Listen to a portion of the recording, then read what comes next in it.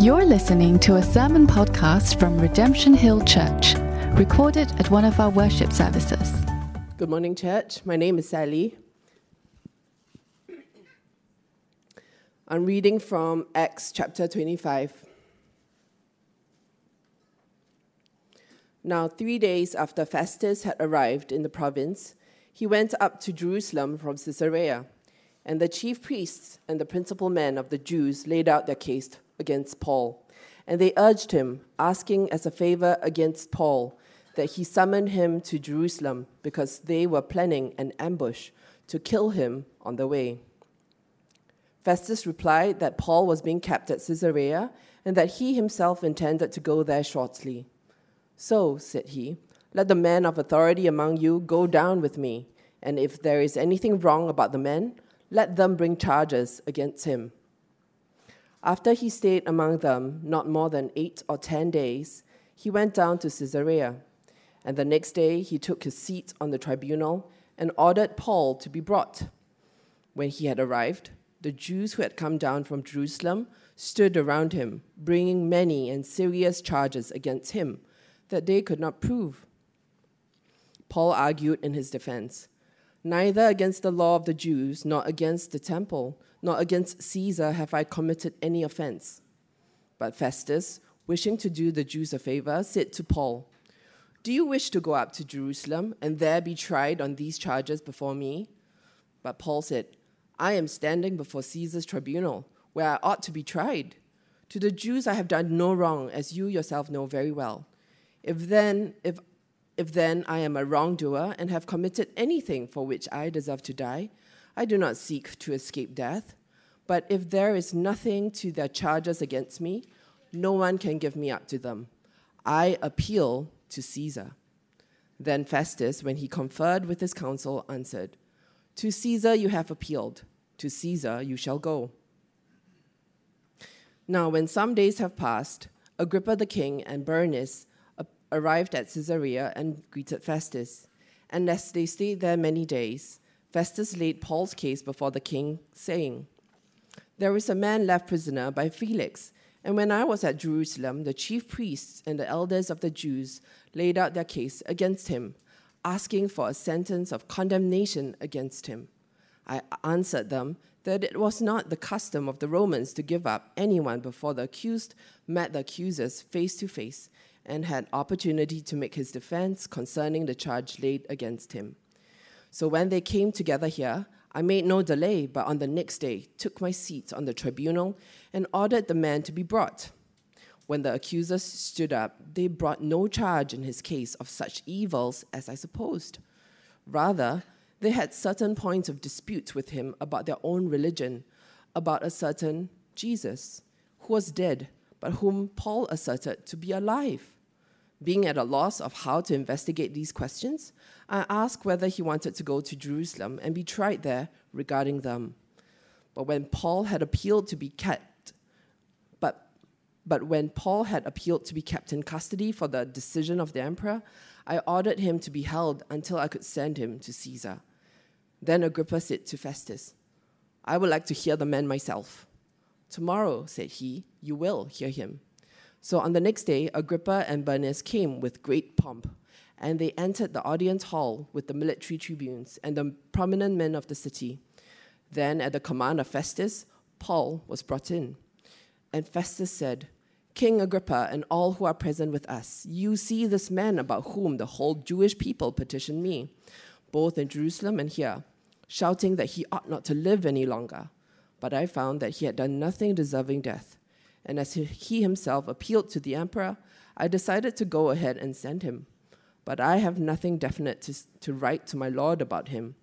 Therefore, I have brought him before you all, and especially before you, King Agrippa, so that after we have examined him, I may have something to write.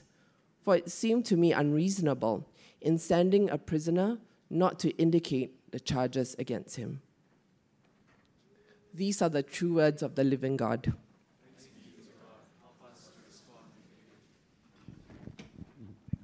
Good morning. Can you hear me? Hello. Okay. Wonderful to be preaching today, and it's so good to be able to see new faces and faces that have come back from holidays.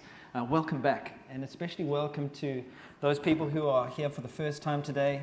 As was said earlier by Gerald, for those who are newcomers to RHC or to ECP, you are more than welcome to attend the little lunch that we have afterwards, and it would be lovely to get to know you. So my name's Aidan. I'm one of the elders at the ECP, and it's my joy to be preaching from Acts 25 today. So a big thank you to Sally for reading that whole chapter for us. I hope you guys were able to stick to the text and understand some of the context. I will have to recap some of that slightly in a bit more detail later on. But let's get right into it. Today I want to talk about the defense of the gospel. And this idea of defense might be not something we think of on a daily basis. Unless you're a lawyer, of course, you might be thinking about defense and prosecution. Or even a football player, you might be thinking about defense on the football team. But defense itself is usually something that we think of regarding ourselves, where we defend ourselves against some kind of accusation, we defend ourselves against some attack of some sort. Perhaps it's a bully at school, perhaps it's a legal dispute, perhaps it's just a family member who's out to get us, perhaps, like I said earlier, you're on a football team and you're just trying to stop that ball from getting in the goal. But the thing is, when we think of defense, it's often around ourselves. And I'd like to just broaden that category of defense to something larger than ourselves, something greater than ourselves. Defending your family, for example. Defending your nation. Defending your faith. Defending the gospel. And today we have the opportunity to look at Acts 25, where we see one of the greatest defenders of the faith, Paul, a man who was put on trial again and again for preaching the gospel. A man who was put on trial again and again just because he was a Christian, just because he was someone who seemed different to the customs and the ways of the time. And he was hated for that. And so hopefully as we walk through the text today, we'll be able to apply some of the truths, some of the principles that we see in this text to our own defense of the gospel. But let me give you a bit of a recap so we're not just thrown into the deep end as to what the context is. The book of Acts moves quite quickly all the way up till about Acts 20. And then in Acts 20 it starts to grind to a slow crawl as we are introduced to the trials of Paul and the defenses that he has to put forward to various tribunes and councils. In Acts 20, we see that he's on the home stretch of his third missionary journey. He's going back to Jerusalem against the advice of his peers. His peers have said, don't go back. If you go back, you will suffer. You will suffer hardship and affliction. In fact, prophecies were made about him. But he was resolute. He believed God had spoken to him and said, I want you to go to Rome. And so he went to Rome. And the first thing he did in Rome, under the guidance of James, the leader of the Jerusalem church, was to go and purify himself in the temple, in accordance with the law. Because the accusations were that he was not a man following the law. He was turning Jews away from following the laws and the customs. And the Jews hated him. And he was saying, I'm doing no such thing. If you want to follow the Jewish customs as well as be a believer in Christ, no problem. In fact, I'm going to show you by being of the law and purifying myself and entering the temple. And so he did that. And in so doing, he got mobbed. And they tried to kill him. To the point where the tribune had to come in, the Roman tribune had to come in and separate the Jewish mob from Paul in order to save him from what would eventually be a death. And so we see the series of trials in Acts 21. In Acts 22, he addresses these Jews in his first defense. In Acts 23, he addresses the Jewish council in another defense. In Acts 24, he stands before the governor, Felix, and the Jews, again, defending himself. And then we find ourselves in Acts 25, where we are today. At this point, Felix is no longer the governor. He's been replaced by a new governor whose name is Festus, which is a pretty cool name. And up until this point, Paul has been in prison for 2 years. It's one little sentence in Acts. Festus didn't know what to do. He decided just to leave him in prison. Can you believe it? What injustice. So Paul's left in prison for 2 years, waiting for some unknown time to come in the future where Paul might be released or something could happen. And Festus comes on the scene and he inherits the problems of Felix, and he inherits Paul. another problem. And this is where we find ourselves at the very beginning of Acts 25. And if you like courtroom dramas, well, this portion of Scripture might just appeal to you. And so this sermon has 3 points. And the first is the accusation. Secondly, the defense. And thirdly, the advocate. Gerald? Gerald's a lawyer. Do you approve? Yeah? Accusation, the defense, and the advocate. And so a big question might be, why is so much of the last portion of Acts, from Acts 20 to 28, focused on Paul's defenses? And just a few ideas, just to shape the context. I'd say, first of all, Luke, who is the writer of Acts, is probably a witness, a first-hand witness of this entire account. So therefore, he knows exactly what went on. And he provides all these details so richly for us. Secondly, Luke takes great pains to show that Paul is innocent. He keeps claiming his innocence, which is really showing the Roman authorities that Paul was never a threat to Rome. He was never a threat to the way of Rome, and therefore any persecution against Christians was unjustified, which was taking place at the time and would take place later. At a theological level, it shows us that the gospel will advance and will continue to advance to the ends of the earth, no matter what opposition comes its way. And this is seen in the fact that Paul arrives at Jerusalem by some route that he never foresaw. And so ultimately, God is a God whose plan prevails regardless of any opposition from mankind. And through it all, Paul's role is to entrust himself to God, to trust in God's leading, guidance, and protection. And at the same time, to defend the truth, to defend the gospel that he so eagerly declares. And so what does this mean, to defend the gospel? Well, firstly, gospel is the good news. It's a message of good news that God has sent his son Jesus to die in the place of sinners, that sinners who put their faith in him might be declared as justified, which means innocent of their sins, which means pardoned and forgiven. And this is not just good news, it's fantastic news, especially for a sinner who is not in right standing with God. And this gospel is what he is declaring. And this is the gospel that was under attack by the Jewish religion, religious Jews of that day, religious people of today, but also those who did not know of religion, who were not Christians. And so this is the gospel he's defending. And so how does this apply to us? 2 scriptures. Philippians 1 verse 7 speaks about Paul, again in prison, but writing to the Philippians. And he says, for you all, talking to the Philippians, you are all partakers with me of grace, both in my imprisonment and in the defense and confirmation of the gospel. He's saying through the gospel, we are now standing in grace, and part of what we are together is to defend the truth of the gospel. The Greek word for defense is apologia, which creates the word apologetics, which is a word we've come to know as defending the faith, or being able to answer those who have queries or questions about the faith. But in fact, its real meaning is a legal term which talks of a defense attorney speaking on behalf of a defendant under attack by a prosecutor.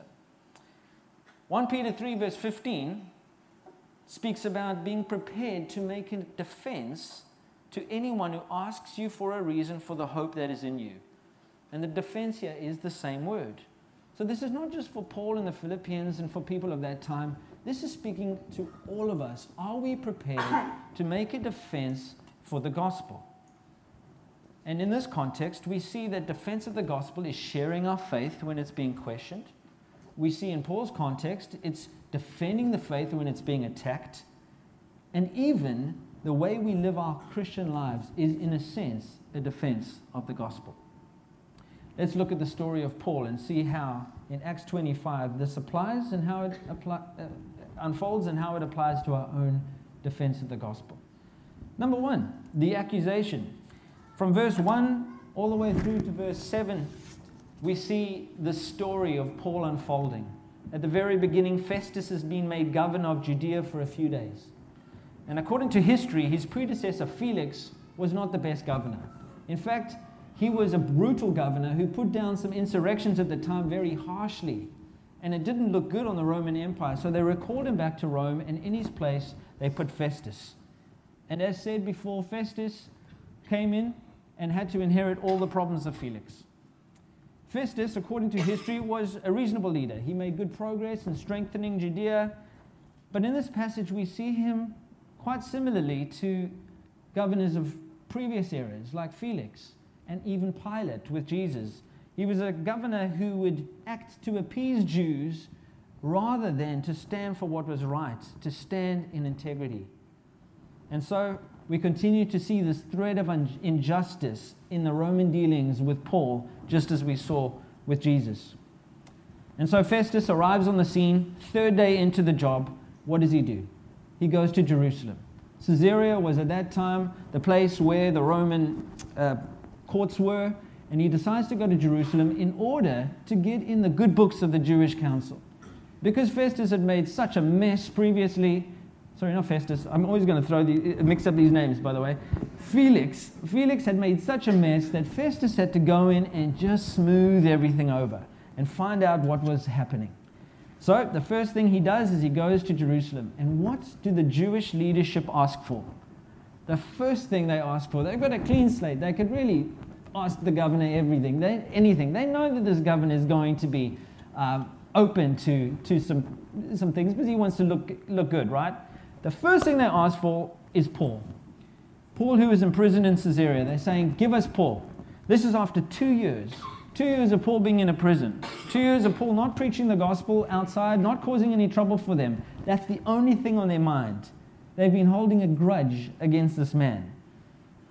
They were enslaved by this hatred towards Paul. They were hooked. If we know the story of Paul, Paul was in the same hatred cycle. He was a man who was bent on hating Christians. He was a man bent on destroying Christians. And only when he met Jesus on the Damascus Road did hatred get flipped and it turned to love. And there's no human way to reverse this kind of enslavement apart from the power of Jesus. The exact thing that these people were opposed to. These are people who were enslaved to sin. And this is how the Bible describes sin. Enslaves us. It hooks us. And only in meeting Jesus did Paul break or see that same hatred cycle broken. And bringing this into the present, thinking of our own lives. Maybe we're on the hatred side of the story like the Jews. Maybe we're thinking of taking revenge against someone who has opposed us. Or maybe holding grudges against people for extended periods of time. Hardening our hearts towards them. Never wanting to seek any form of reconciliation. And my bet is if that is you, it's probably a family member. Families have a way of creating such deep-rooted hardship and pain. And it's so difficult for us to seek reconciliation and to break the grudge and the hatred that might be in our hearts. And Paul knew in his situation, and the same for us, that any way to find freedom would have to be through the gospel of Jesus. Applying the wonderful truths of the gospel in order to be set free. In all our anger, in all our bitterness towards people, family members, colleagues, people who betray us, even church people. Our healing is found in the gospel. The gospel allows us to see Jesus in the same position. He was a man betrayed by those close to him.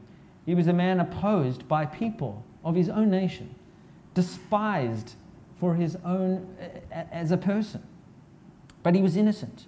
And he shows us a way of love instead of retaliation, instead of hatred, instead of holding grudges. He shows us love again and again towards our enemies. And not only does he show us this, but he empowers us through the gospel of grace to have the same mind. And if you are in this hatred cycle, I invite you, I urge you to allow Jesus in, to see what would the mind of Jesus look like in this situation? What would it look like for me to invite Jesus in, to bring him into the situation? How would it change? We might find ourselves on the other side of the story. Like Paul, we might find ourselves accused. Like Paul, falsely accused. And this is a difficult position to be in. I'm sure many of us have stories of false accusation. Some may be facing false accusations right now. I don't think any of us would say that we like to be falsely accused. More often than not, our first reaction is self-defense, or maybe a counter-blow. We get upset, we get angry. Seeing Jesus in the midst of that situation is not our first inclination. We want to be justified. But how should we respond in a case of false accusation? Well, there aren't always quick answers to this question, but let's continue to look at the accusations laid against Paul and how he responds. In verse 7, it says that there were many and serious accusations laid against him. Just by way of summary, Paul was accused of a number of things, but the first was sedition. He was accused of going against Caesar, which is a serious political charge. He was accused of sectarianism, a sect apart from Roman rule that was not under the government's authority, the Roman Empire. And he was accused of sacrilege, that is, desecrating the temple. In one instance, bringing a Greek person, a Gentile, into the temple courts. All of which he said, no, I am innocent. And Luke the writer shows us again and again that the Jews are wrong and the Romans knew it all along. But they never acted in integrity to spare Paul. And so it was a deeply unjust system.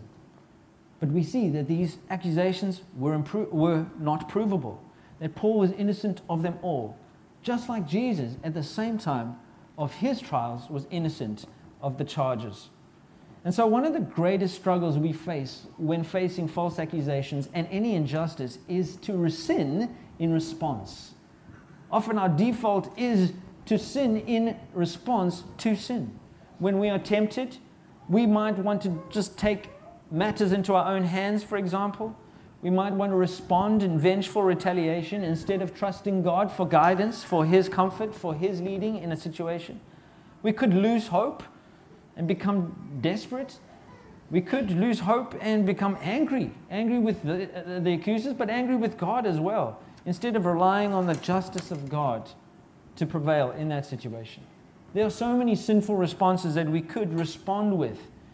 And this was the same temptation for Paul, the same temptation for Jesus. But instead they entrusted themselves to God.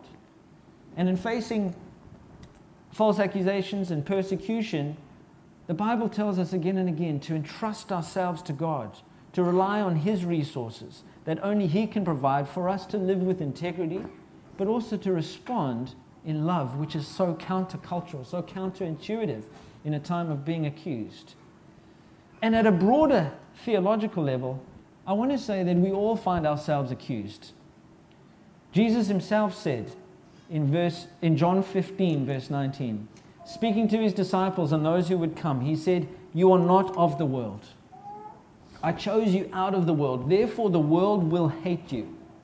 These are strong words. The world will hate you. You are not of the world. The world, representing sinful humanity opposed to God, will hate us for following Jesus. We will face opposition. We will face opposition against the truth of Jesus Christ. It is dangerous and a difficult thing to live in a godly life in an ungodly system, because it stands as a conscience to the world. It pricks the conscience of the world. And our opposition, therefore, might come in various forms. I doubt it'll be a mob or 40 assassins, as was Paul's case, trying to kill us. But we will face different forms of opposition. For example, competing ethics and values in a world where ethics and values are changing. Sexual ethics, or the institution of marriage, or just being truthful and honest. There are a whole range of dilemmas that we may face in this world as those who are devoted to following Jesus. It could come as just outright hostility to being a Christian, maybe a colleague in your workplace, maybe living under a government, under a nation that is opposed to Christianity. It could come as accusations to the faith. Just someone saying, "How could the Bible be reliable? Who is this Jesus you speak of? What is this resurrection? You're crazy." We see this in the next chapter where the King Agrippa says, "Are you crazy, Paul? You're out of your mind. All this learning has made you mad." These accusations will come against us. It might even be false gospels. Gospels on the fringe of the truth, but are not truthful. Maybe a legalistic form of the gospel. Maybe a prosperity type gospel.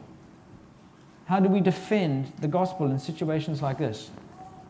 I'd say it takes great courage to be a Christian, as we all know, because there is opposition. And what does our defense to such opposition look like? Let's look a little bit more at Paul's defense. The second point, the defense, from verse 8 all the way to the end. We see that in verse 8, Paul argues in his defense.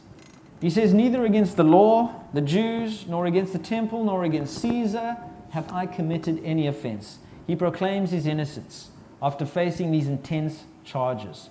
He stands up to argue his defense by saying that he hasn't committed any offense, in that the gospel has not caused any offense to the temple, to the law, or Caesar. And so he claims he's innocent. This is very different to Jesus. If we know the story of Jesus' trial, Jesus does not defend himself. We know that Jesus was silent in the face of his accusers. And some Christians would assume that we should also be silent in the face of accusations. Pilate, the governor responsible for the trial of Jesus, was surprised that Jesus said nothing. Why would Jesus not defend himself?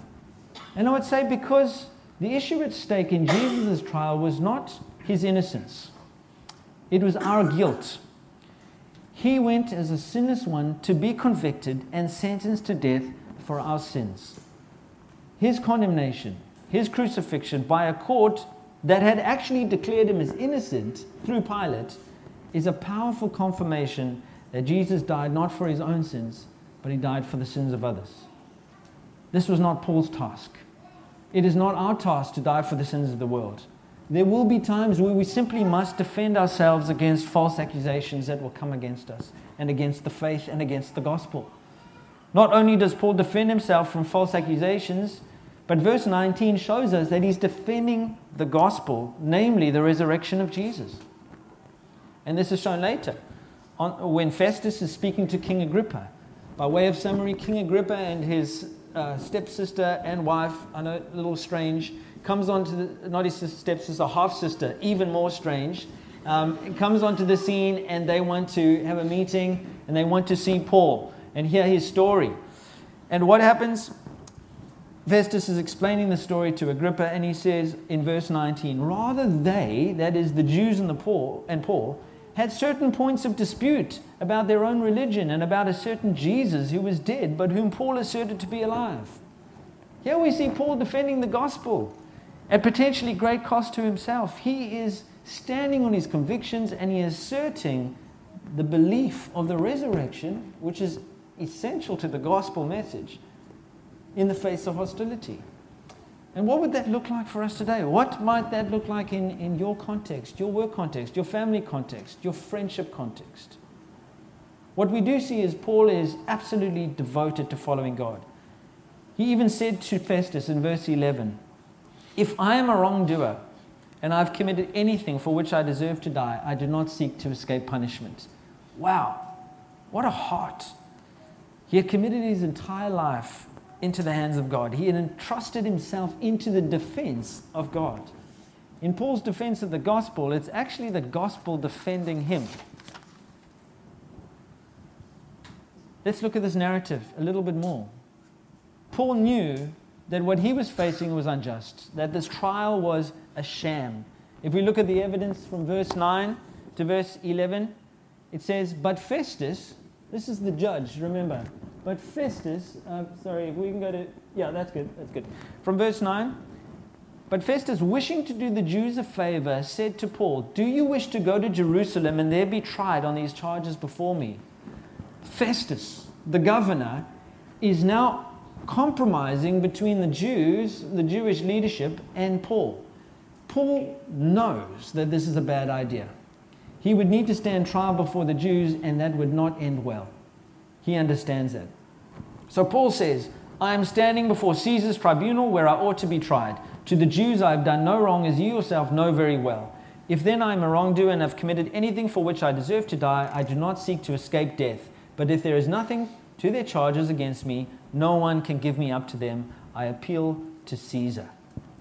And so we see this judge who is wanting to do a favor for another group, The worst thing that can be said of any judge is this judge is wanting to do a favor for another group, which is whispered through the words of Luke in verse 9. And so we see again this evidence of injustice. This man Festus knew that Paul was innocent. Again and again in verse 18, verse 25, verse 26, verse 27, just to read them quickly. This is Festus talking. He says, when the accusers stood up, they brought no charge in their case of such evils as I suppose. In verse 25, I found that he had done nothing deserving death. 26, but I have nothing definite to write to my Lord about him. 27, for it seems to be unreasonable in sending a prisoner not to indicate the charges against him. Why wouldn't you just set him free? Why wouldn't you let him go? Because he was in a political headlock. He couldn't make that decision without really disrupting the peace, the connection that he had with the Jewish leadership at the time. And so Luke shows us again and again, he's an innocent man. He's faced with serious injustice. So what does Paul do? He has no other option. He appeals to Caesar. He appeals to the highest authority. He invokes an ancient right given to all Roman citizens that you can appeal to the direct judgment of the emperor. And once Paul had said those words in Roman law, Festus no longer had jurisdiction over him. Paul basically undercut all the attempts of the Jews to kill him. And now they had to be forced to go and present their case in Rome. Was this God leading Paul to do this? Absolutely. Was it direct? I don't know. What we do see is Paul using a legal pathway that existed to find justice and to further his mission. He knew that he was more likely to get justice from a Roman court than he would from a Jewish one. We also know that previously in Acts and other texts that Paul had the strong desire to go to Rome. In Acts 19, in Romans 1, in Romans 15. And also there was a promise from Jesus to Paul in Acts 23 that said that he would testify in Jerusalem, but he would also testify in Rome. Maybe this played into Paul's decision to appeal to Caesar because he knew he would get to Rome. But later on in Acts 28, which is to come in weeks to come, he said he made the decision reluctantly. He said he was constrained, if not forced, to appeal. He wanted to go to Rome, but I'm sure he wasn't thinking that it would be as a prisoner. And so the principle we draw from this, entrusting ourselves to God will often lead to different outcomes to what we expect. In the face of injustice, Paul's trust of God had led him to see a promise made to Jesus fulfilled, which he probably never thought would be fulfilled in this way. He was going to Rome. He had a free ticket, so to speak, but he wasn't free. And this is the path that God had prepared for him. It was a path of uncertainty, of suffering, of trials.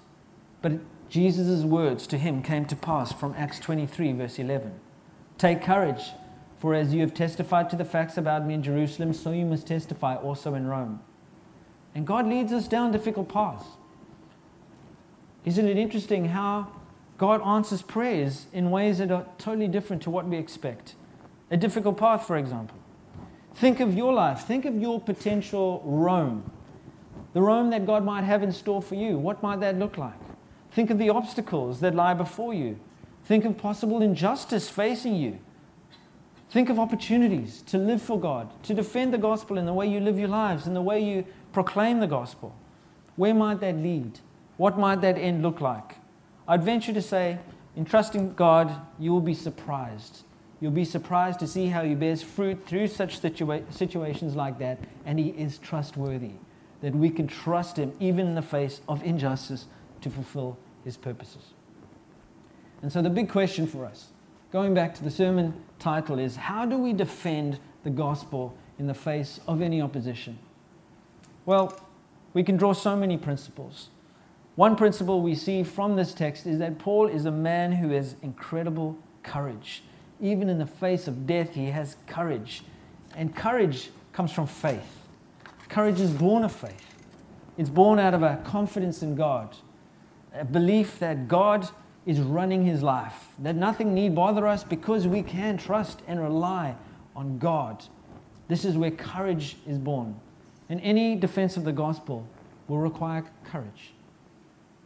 There's a lot written on this, how to defend the gospel, especially in the face of opposition. And Peter was one such man.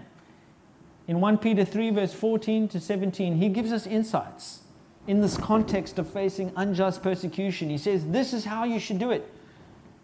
In verse 14, he says, but even if you should suffer for righteousness' sake, you will be blessed. This is Paul. He's suffering for righteousness' sake. We might suffer for the same sake. And he says this, have no fear of them, nor be troubled. First point, take courage. Don't fear. Don't be anxious. Don't be troubled. Take courage. But in your hearts, honor Christ the Lord as holy, always being prepared to make a defense to anyone who asks you for a reason for the hope that is in you. Second point, be prepared. In order for us to defend the gospel, we need to know the gospel. We need to know how to articulate it. We need to know how to defend it. We need to know how to clarify it. Know the gospel. Be prepared. In a sense, have that little gospel package in the back pocket that you can pull out and be able to defend or proclaim. How do we do it? Verse 3. Sorry, not verse 3. Point 3. With gentleness and respect. Gentleness being as meekness, this humility, as opposed to dominance or overbearing or rude. And this is coupled with respect, a respect for the truth, of course, but a deep respect for the individual as well. Francis Schaeffer, a well-known theologian, used to say that after a debate with an atheist or even a differing theologian, he hoped that the one person would walk away with two equally clear impressions. And the first was that Francis Schaeffer really disagreed with him, and the second, Francis Schaeffer really cared about him. And so the truth was defended and the person was accepted or respected. And I believe this should be our aim. The world must observe that we don't just differ in the sense that we want to differ in the sense that we love the smell of the arena or a good debate, but it's because this is a means for us to love others for God's sake. And lastly, if we read on in verse 16, it says, having a good conscience, so that when you are slandered, those who revile your good behavior in Christ may be put to shame. For it's better to suffer for doing good, if that be God's will, than for doing evil. Having a clear conscience, which I think is point 4, it's really a life that is lived above reproach. It's a life that is free from accusation. And this is Paul's life. In verse 7, there was an absence of proof. He was above reproach. Nothing stuck. The defense of the gospel is shown through a life that is lived in absolute devotion of Jesus. Does it mean perfection? No. It means a humble way of life, living before Jesus, making mistakes, repenting of them, offending people and apologizing for them, living a life of love, living a life of humility, following Jesus, the perfect example. Defending the gospel is not just our words, it's the way we live our lives. Paul's testimony was one of innocence. We can defend the gospel through a life that is lived according to the gospel. Which brings me to the final point, the advocate. We can't do any of what I've just said alone. It's impossible. God is the means for us to live any life that is worthy of the gospel. He's the only means by which we can live a life that is above reproach and therefore defend the gospel. And He is our advocate. And you may ask, well, what's an advocate? Well, in the biblical sense, it's a Greek word that has been translated as advocate. It's parakletos. Parakletos is a well-known Greek word in Christian circles, and it means one who comes alongside, one who pleads another's cause, one who helps another by defending or comforting them, someone who advocates for someone. And the Bible describes God in many ways as an advocate. He's our true advocate, in the sense that He is our defense when we are faced with accusations and against hostility. In this story, Paul seems to be His advocate, but is he really? In the defense of the gospel is defending him. In our defense of the gospel is defending us. And through the gospel, we have the greatest advocate. We have the Father, the Son, and the Holy Spirit. We see the Father who orchestrates everything. A few sermons back, Perch said that God's plans are unfoilable, which is, I don't even know if that's a real word, but they are unfoilable plans. They will prevail. There are numerous examples in the book of Acts to show who's running the show. It's not Festus, it's not Felix, it's God. God made a promise that he would get Paul to Rome. We see in Acts 23, just this crazy story of Paul's nephew, just probably skateboarding down the streets of Jerusalem, overhearing this, he wasn't really skateboarding, okay, hearing this conversation about an ambush intending to kill Paul. And he goes and speaks to the centurion, he speaks to the tribune, and the tribune arranges this army escort to take him from Rome to Caesarea. Sorry, not Rome, Jerusalem to Caesarea. Incredible. Is this not God working to protect, to place, to do his sovereign work behind the scenes? This is the Father that can be trusted. We can place our faith in him. He has a plan, it will prevail. His plan is for his glory, and we are a part of it. We are in his story, and he is the author. And this is an incredible comfort, that we can find rest in the advocate, the one behind the scenes orchestrating it all. Secondly, the Holy Spirit is our advocate. John 16, verse 26, also in the context of facing unjust opposition and persecution, we see that the Holy Spirit is described as the helper, Parakletos, the advocate who will come. It says, when the helper comes, who I will send to you from the Father, the Spirit of truth who proceeds from the Father, he will bear witness about me. And you also will bear witness because you have been with me from the very beginning. We have help. We have the help of the Holy Spirit to defend the gospel. We're not left to our own devices, our own wits, our own argumentative or debating skills. The Holy Spirit helps us to defend the gospel in what we say and in how we live. He is our empowerment. A short story just to illustrate this idea of the advocate beside us. A few years ago, I got embroiled in a courtroom drama myself. I had not paid my $16 road tax.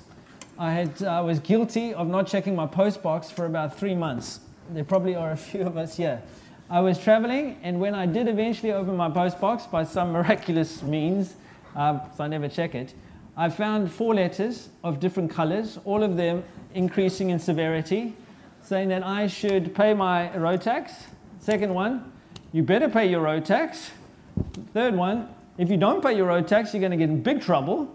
And the last one saying, I want to see you in court tomorrow. There's no more chance to pay your road tax. So it was too late. I was on the day before I had to appear in court to pay my $16 road tax fee. I was freaking out, as you can imagine. I contacted my CG, and every good CG at RHC has a few lawyers. I had a few, and they immediately advocated for me. Stacy Lopez, Rachel Tan, they said, we will be your advocates. We will dress in black and white, and we will meet you at the court tomorrow. I've never felt so reassured. Walking into the court with 2 lawyers, my advocates by my side, sitting down on the bench with the tattooed, shaven head, big guys who were all in trouble. I was one of them. My advocates going right to the back, speaking to the clerk, I would assume, not the judge, but all I could see was that things were happening in the back. They were advocating for me. They were my protection. They were my shield against the law in this sense, which was just. It wasn't unjust persecution. They came back to me and they said, it's okay. We've secured an adjournment and we've secured a possibility of an appeal. You can pay the compounded fee and all will be good. No criminal record. I just want to say those advocates were amazing. And that story reminds me time and time again that we have an advocate. We have an advocate who is better than Stacy and Rachel, even though they were great. At a cosmic level, I want to say to all today, we all stand accused. We are all in a heavenly trial. We are accused because of our sins. Satan himself is called the accuser. He stands and he persecutes and prosecutes. He accuses us because of our sins before God. For those who have not put their faith in Jesus, there is no advocate. For those who have put their faith in Jesus, there's an advocate who pleads our case before the Father. 1 John 2 verse 1 says, if anyone does sin, we have an advocate, a parakletos, with the Father, Jesus Christ, the righteous. He's our advocate. He pleads our case. He presents himself as payment for our sins so that the penalty against us is absorbed by him as a substitute because he is righteous. And this is the wonderful truth of the gospel. This is how the gospel defends us on a daily basis. The good news that Jesus has paid for our sins. He is the greatest advocate. And for anyone who does not believe in Jesus today, any unbelievers here, for those who do not know him, I urge you to consider placing your faith in him, to believe that he died for your sins so that you don't have to pay the penalty. You don't have to pay the penalty for those sins. And this means repenting of your sins. It means turning away from them, stopping those sins, and in turn putting your faith in Jesus, trusting in him as your perfect advocate before the Father. And in conclusion, yes, we are all called to defend the gospel in what we say, in what we do in our lives. But I want to remind you, the gospel defends us. And this is why Paul was so secure. This is why he was able to give his defense with such courage, such clarity. He was even willing to die for that testimony. It's because of Jesus, a one who faced such incredible hostility but didn't grow weary, one who faced injustice but entrusted himself to the will of God, one who stood firm when he was being opposed. And he's the one we lean on. He's the one we learn from. He's the one who walks with us as our advocate. This brings us to a close. Why don't we bow our heads in prayer and entrust ourselves to God. God, we are so grateful for everything you provide. We know that the world you've called us into is hostile at times, hostile to the truth of who you are. And you've called us to defend the gospel in the way we live and what we say. And Father, we know that you are truly our support and our strength, that you help us to do just that. I don't know the situations of everyone here, Lord, but you do. You know the situations we might find ourselves, whether it be the hatred side, hating others, opposed, potentially holding deep grudges against people. Even those on the accused side, those who feel like they are being oppressed by injustice in the workplace, in whatever other area. God, I look to you, we look to you as our help, as our support, as the one who helps to defend us, that we may live a life that is worthy of the gospel and the calling we have received. We thank you for all of your strength that you provide, everything you've done for us in Jesus' name. Amen. You've been listening to a sermon podcast from Redemption Hill Church. You can find more of our sermons online at www.rhc.org.sg.